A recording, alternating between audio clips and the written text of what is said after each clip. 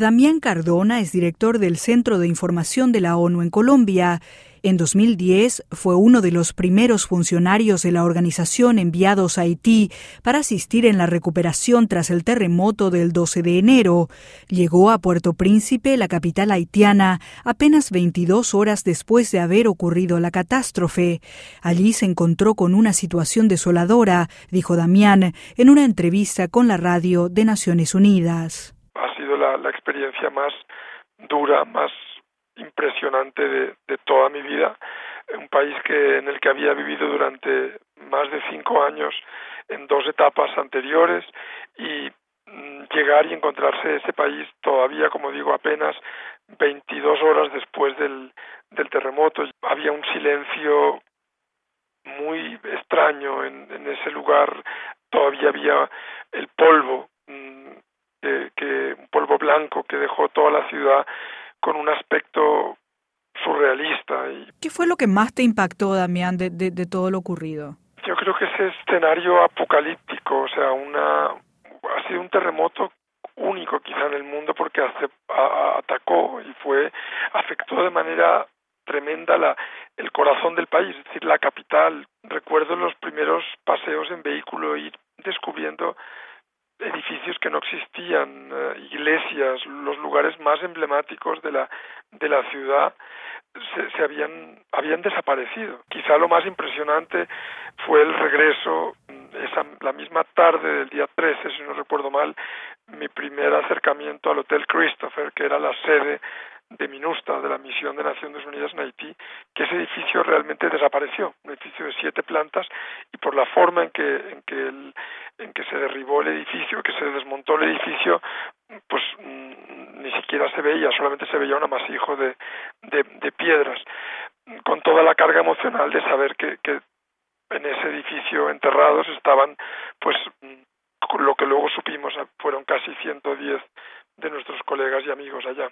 En el momento en que llegaste a Haití, ¿todavía había, por ejemplo, colegas de la ONU que estaban atrapados en ese edificio? ¿Ya fueron rescatados? Había algunos que habían sido rescatados, pero en algún caso fue tremendo, porque el calvario de esos días duró prácticamente una semana. Confirmamos la muerte de algunos de nuestros compañeros hasta 8 días después, porque 7 días después, si no recuerdo mal, porque las labores de rescate eran complicadísimas. ¿Conocías a algunos colegas de la ONU que fallecieron en esa catástrofe? Muchísimos.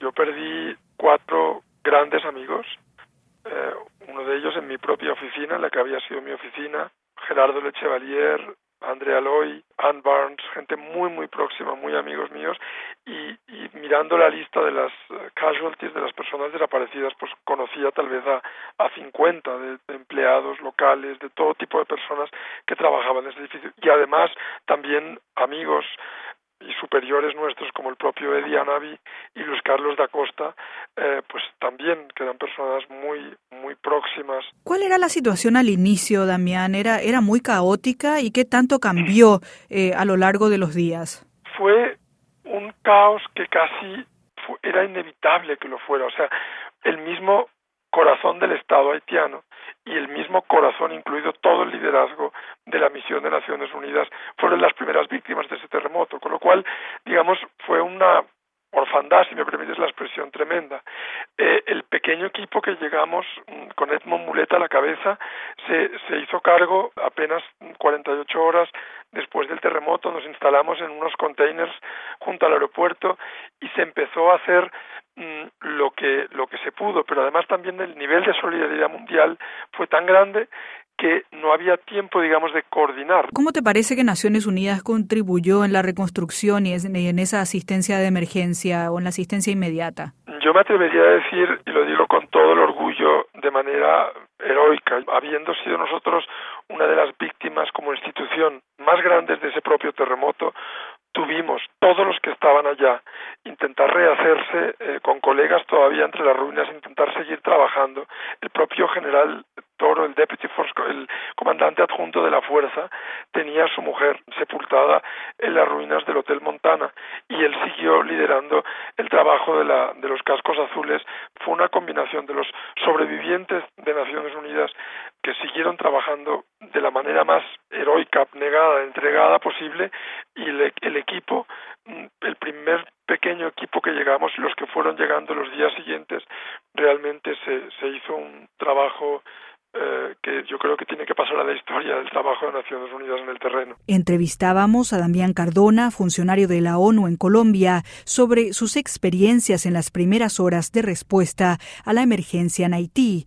El terremoto del 12 de enero de 2010 causó más de 300.000 muertos y dejó a 1,5 millones de haitianos sin hogar. Más de 100 funcionarios de Naciones Unidas perecieron en ese siniestro. Rocío Franco, Naciones Unidas, Nueva York.